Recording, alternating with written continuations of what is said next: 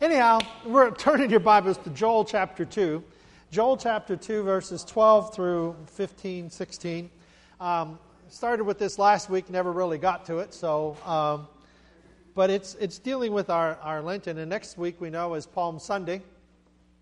And of course, the following week is Easter. It's hard to imagine. Hopefully we'll have Easter weather by then. But Joel chapter 2, verses 12, beginning at verse 12. But there also is this: it's not too late. God's personal message. Come back to me and really mean it. Come fasting and weeping and sorry for your sins. The prophet Joel is talking, and we use this in a scripture that is used a lot with the Lenten season, which is a time of coming back to God and an idea of recognizing what God has gone through in the preparation for Good Friday. It seems like an oxymoron to say Good Friday, the day that Jesus is crucified, but the prophet Joel is talking about this, and come back to me and really mean it. Come fasting and praying and sorry for your sins.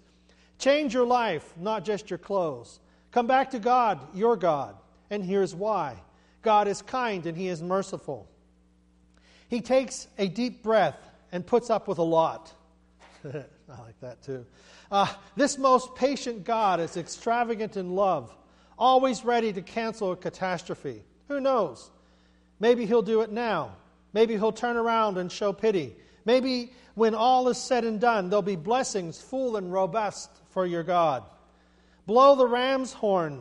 Blow the ram's horn, trumpet in Zion. Declare a day of repentance, a holy fast. Call a public meeting.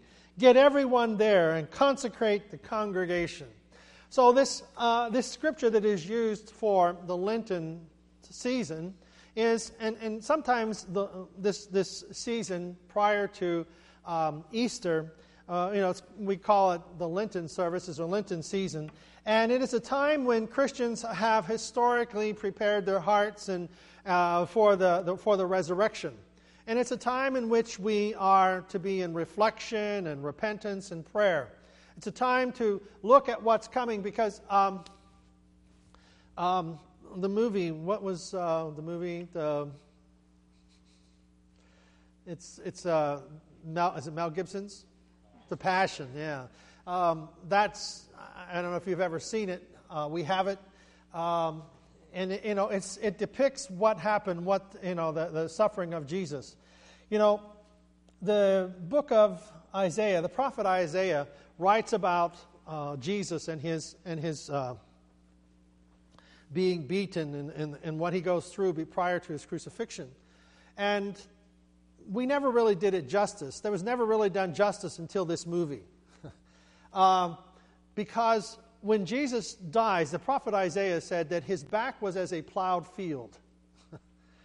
that the people that were beating him with the cat o' nine tails, and it had pieces of bone or metal in them. And whenever they would wrap it around, they would lash someone and wrap it around, and it would stick in their flesh, and they would pull it out. And they had to be very precise in how they did this, or else they would, cut an artery or something, and a person would bleed to death right there on the spot. So they didn't want that. They wanted them to be tortured, and they wanted them to suffer. So when it comes to the suffering of Christ and what we see in Mel Gibson's movie about how that the body of Jesus is just ripped to shreds, that's close to what it would have been. It's worse than that. That it's as if there was not one piece of flesh left in place on his body and his torso. That was the beating that Jesus went through for our sins. So whenever we are approaching Good Friday, when we are approaching the crucifixion, this time of Lent, this time of preparation, is that we are looking what Jesus did, what He went through prior to in this time period now, and we look at that as our own life and how much God loves us and loves us that He would do this for our sins. He who knew no sin became sin for us. So when we're thinking of Lent, and it began a number of weeks ago on Ash Wednesday, and it proceeds in the 40 days prior to Good Friday. and we said this last week, with the exclusion of Sundays. Sundays are not included in this because Sunday is a day of resurrection, a day of celebration. So in the early church, they were Jewish believers, and they always were in the synagogue on Saturdays. But then on the first day of the week, Jesus rose from the dead, and so the Christian Jews met on Sunday morning, and that was the beginning of why it moved from Saturday to Sunday, and why we have church on Sundays, because Sunday is every Sunday we are in church. It is a celebration of the resurrection of Jesus Christ. And we've been doing it since that first Easter Sunday.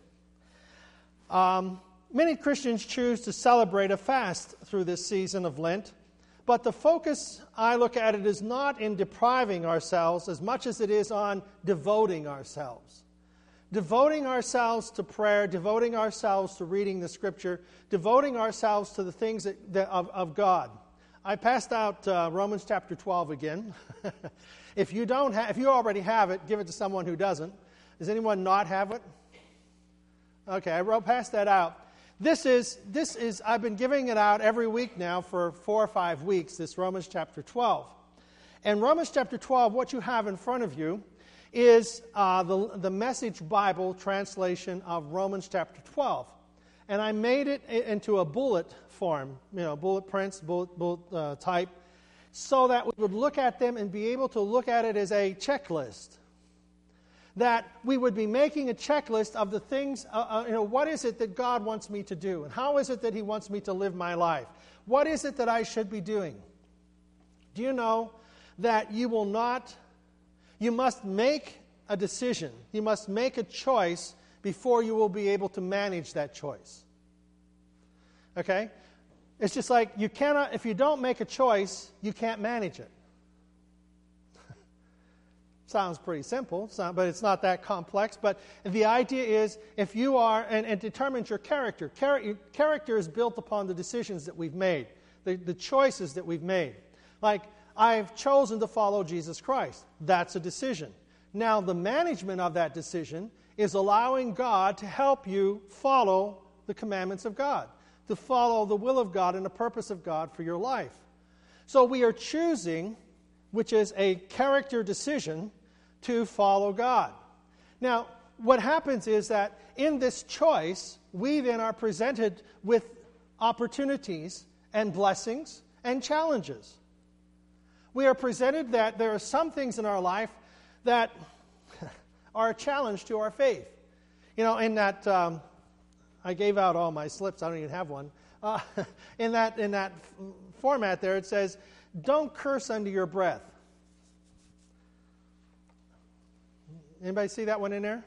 Have you read that one before? Now, I don't think of it in a sense of cursing as in using foul language. I think of it in the context of, I can't wait to get even with them. Do you ever do this in your head, that you're just thinking, and when you're left to your own thoughts, sometimes they go in a negative way, and you start wanting to tell somebody off, and you start really wanting to let them have it, and you do a really good conversation with them in your head? Anybody do that? Don't curse under your breath.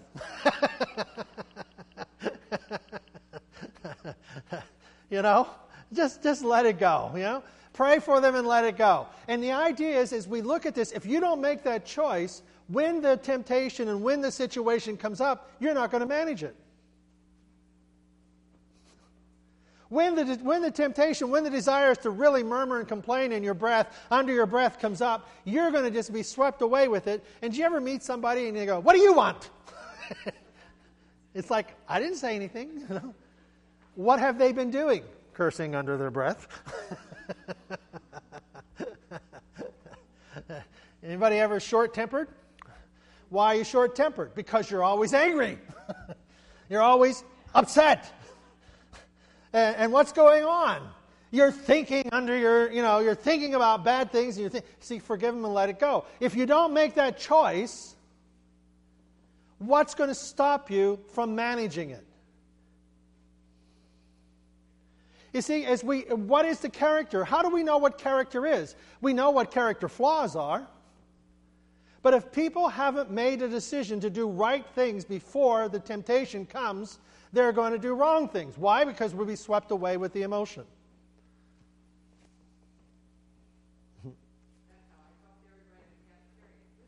What do you want? Yeah, if you wait on Ruth, if Ruth waits on you at the cafeteria of the hospital, watch. Yeah, no. If she has a spoon of potatoes there and says, "What do you want?" Duck. Not true. She's pleasant. Now, I don't just talk about this for a while. There's hard and soft decisions. Hard decisions are intellectual decisions. Did you know that we make decisions based upon emotion, and then we rationalize them in our intellect? Okay? A hard decision is,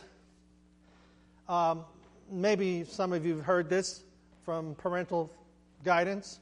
I brought you into this world and I can take you out. That's a hard decision, okay?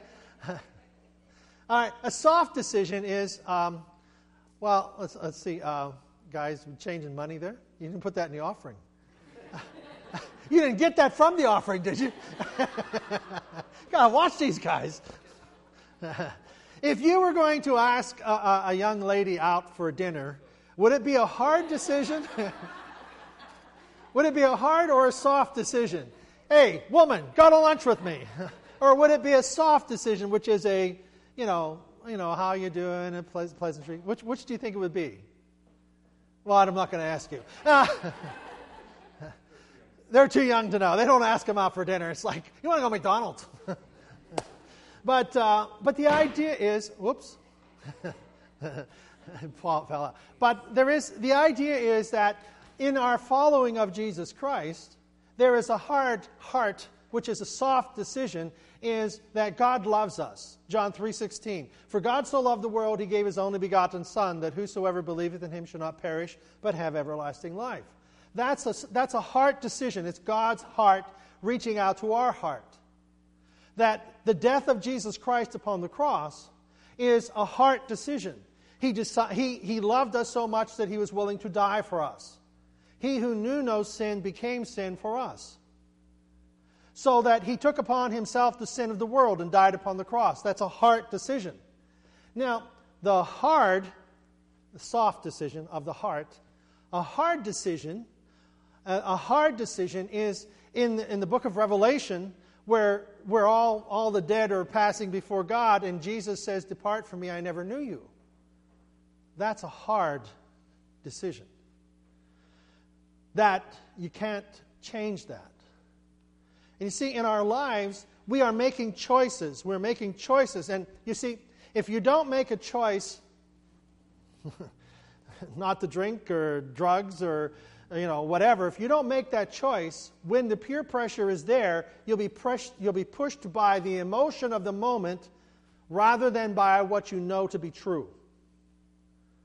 Whether it's stealing, whether it's, ripping somebody off or whatever, if you don't make a choice, that's our character choice. A character choice is that which we have done, made a decision to follow Jesus Christ. To follow Jesus Christ means that I am accepting his principles for my life. I don't bear false witness. I don't lie. I don't steal. I don't cheat.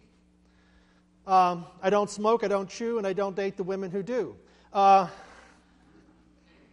was in there. Did you catch that? I don't smoke, I don't chew, and I don't date women who do. Okay.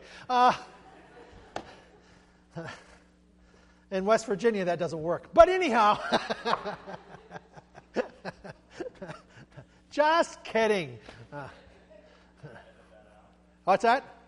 Oh, yeah, edit that. Yeah, edit that out. To those of you who are listening to this over the CD, just edit the last part. That was just a little joke, okay? It's not true at all. I went to school in West Virginia. Some of my best friends are from West Virginia. How about that? But the idea is that in our decisions, it's part of our character. And part of our character is, we make decisions based on our character.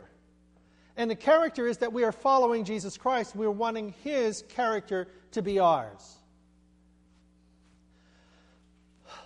Paul said, follow me as I follow Christ.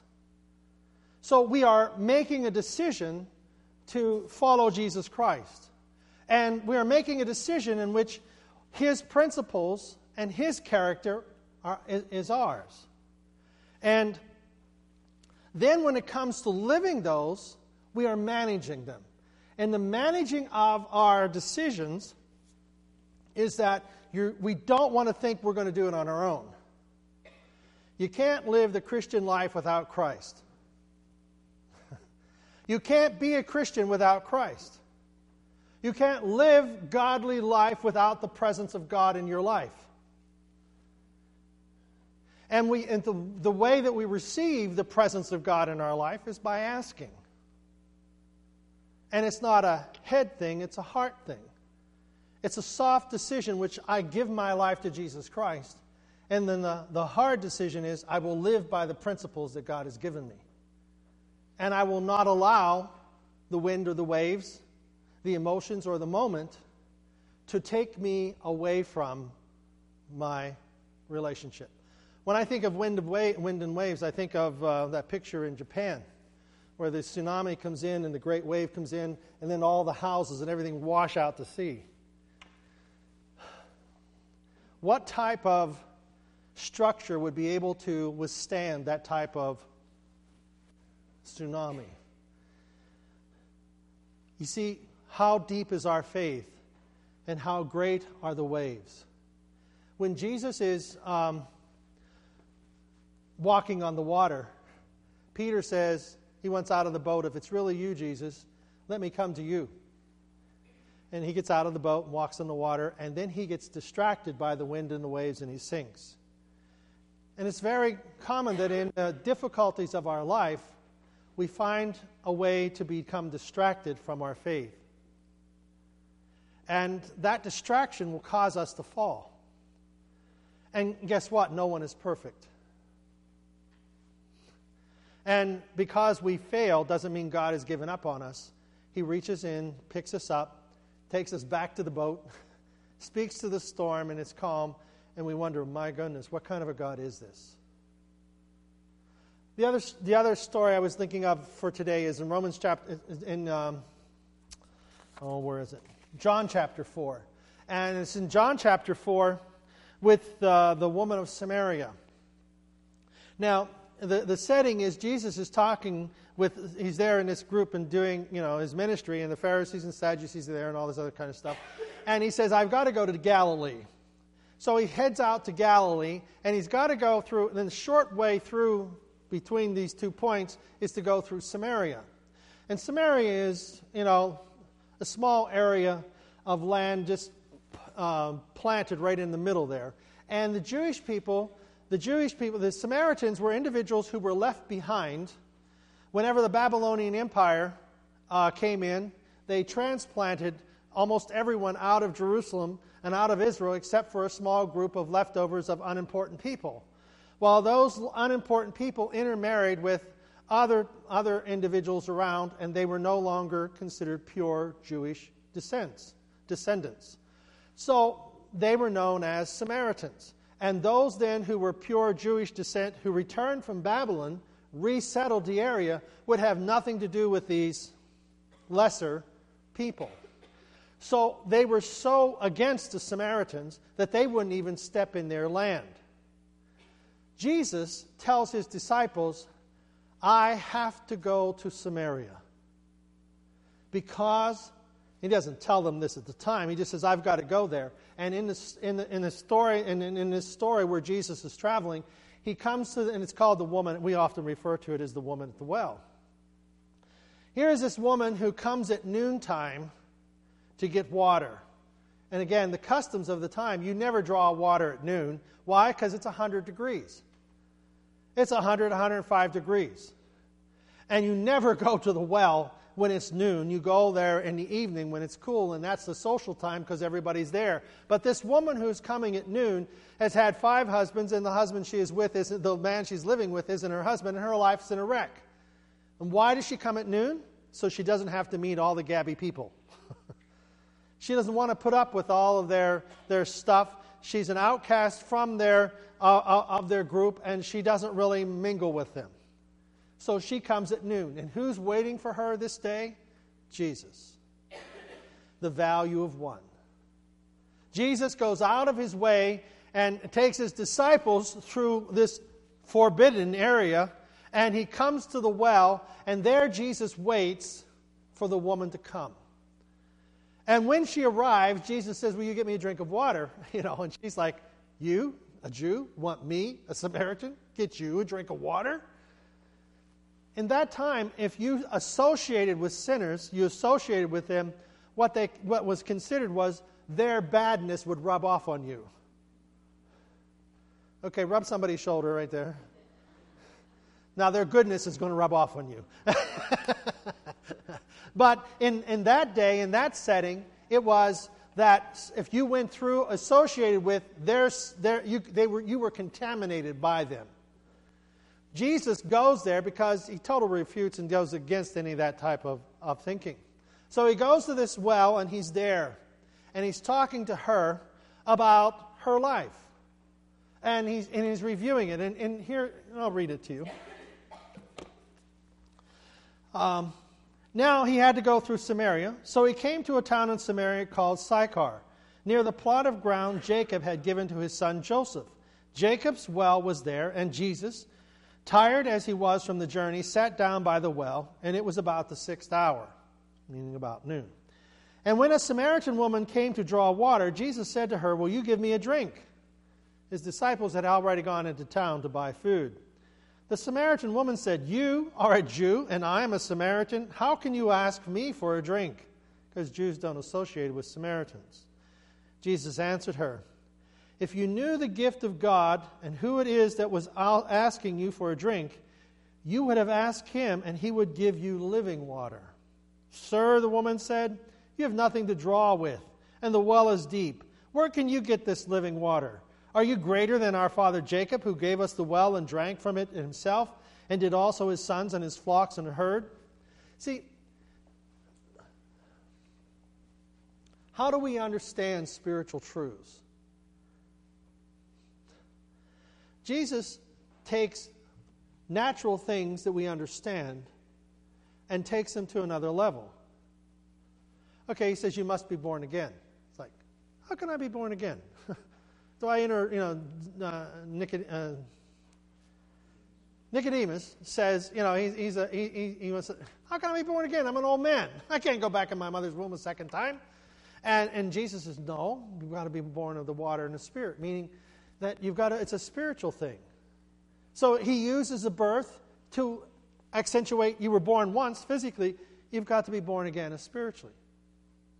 Okay, he's dealing with this woman at the well. She has he's coming there. He's not, let's raise a few people out from the dead, draw a few miracles from nothing, and then she'll believe. No. He talks to her about a reality that she has never found. And she's coming at noon to get water. Water is a very precious commodity. When we were in the Middle East, you were out in the desert area, and we stopped at a Bedouin camp, okay? And the kids all come running around, they want money and whatever. They want to touch you and say hello to you and all that kind of stuff because they'd never seen, someone getting off the bus. And so this camp, because we stopped just on an impulse, and they come running, and they all smelled like goats. They all smelled like goats because I don't think they'd ever had a bath. They don't use water to wash their dishes. They use sand. Because water is so rare, you wouldn't dare waste it on bathing or cleaning utensils. There's not enough of it to go around, so you use water to survive. So here comes this woman to the well, and there's no public water except in this well. And she has to come, most of the people come twice a day, once in the morning, one in the evening. She just comes at noontime because she doesn't want to have anything to do with the rest of the people. And Jesus talks to her about water, using something that she understands to take her someplace that she doesn't understand. And Jesus said, I'm the living water. and the water that I give you, you will never thirst again. She says, how about giving me a whole bunch of that water? I'm tired of coming here and drawing water out of the well. And Jesus says, everyone who drinks of this water will be thirsty. But whoever drinks of the water that I give him will never thirst. Indeed, the water I give him will become a spring of water welling up to eternal life. And so here we are, we sing our songs and we pray and we do all this. What's it about? It's about there's a Spirit of God in our life that God wants to be involved in our life, and He wants us to drink of His Spirit, of His life, that those promises that He gives to us about eternal life, and the promises He gives to us about forgiveness, and the promises He gives to us about I will never leave you nor forsake you, those are the things that spring up inside of us. Those are the things that I can tell you about them, but only God can make them real to you. I can say about how that we make decisions, and that's part of our character, but it is the Spirit of God that gives them life and purpose and meaning. And it is God who brings that life to us. And it's God who makes that real to us so that we can say, I am a Christian and I am living by the Christian principles because I believe in Jesus Christ and He helps me. And I'm not cursing under my breath at those people that I don't like. And I'm not throwing potatoes at people from behind them. Well, that's a little humor there. You're allowed. Sir, give me this water so that I won't get thirsty and have to come and keep drawing water. He told her, go call your husband and come back. I have no husband, she replied. And Jesus said to her, you are right when you say you have no husband. The fact is that you have had 5 husbands, and the man you now have is not your husband. What you have just said is quite true. And then she says, Sir, I can see that you are a prophet. And our forefathers worshipped in this mountain. But you Jews claim that the place where we must worship is Jerusalem. Jesus declared, believe me, woman, a time is coming when you will worship the Father neither on this mountain nor in Jerusalem. There was this big conflict between the Samaritans and what they had established as their place of worship that was torn down by invading armies, and Jerusalem, where the temple was. But the point here is the woman said, I know that the Messiah called Christ is coming. And when He comes, He will explain everything to us. And Jesus said, I who speak to you am He. She said, I believe in a Messiah. I believe that there is a Messiah coming. And Jesus said, I'm Him.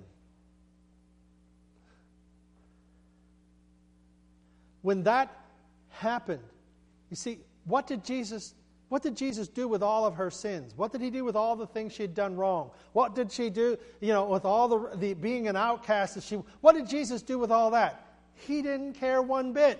He went through all of that, just spread it apart and walked right through to the woman's heart. Soft decision. His disciples returned, surprised to find Him talking with His woman. And what did she do? Verse 28, leaving her water jar, the woman went back to the town and said to the people, come see a man who told me everything about my life. That's what I look at for us. Come see a man. Come see Jesus. One who understands us better than we know ourselves. He knew us while we were yet in our mother's womb. He knows the very thoughts of our minds and hearts. He knows all the failures and the mistakes that we've made. And He just goes walking right through that, right to our heart and says, there's something I have to give you. And it's forgiveness. It's eternal life. It's hope in the midst of darkness. It is light in the midst of darkness. It's hope whenever we think that there is no hope. Jesus comes to our life to touch our hearts, to touch our lives, and to make a difference. This woman went back to the village. She went back to the village of people that she didn't want to associate with. She went back to tell them, come see a man. Come see a man who's made a difference in my life. That would be quite a statement. Here she's had 5 and the one she's living with isn't her own. And come see a man. But she had a whole different understanding of this man. She had a whole different understanding of who Jesus was and what he had come to do. He had come to liberate her, set her free from her sins, her failures, her past, and give her new hope and new life. And that the Messiah, Jesus Christ, had come there to that well to meet with this person who was an outcast. So you see, there's nothing that stands between us and God but me. The only person who stands between me and God is me. And Jesus comes to me, to my life, says, will you make a decision? Will you follow me? Will you allow me to forgive you of your sins, separate them from you, and give you eternal life?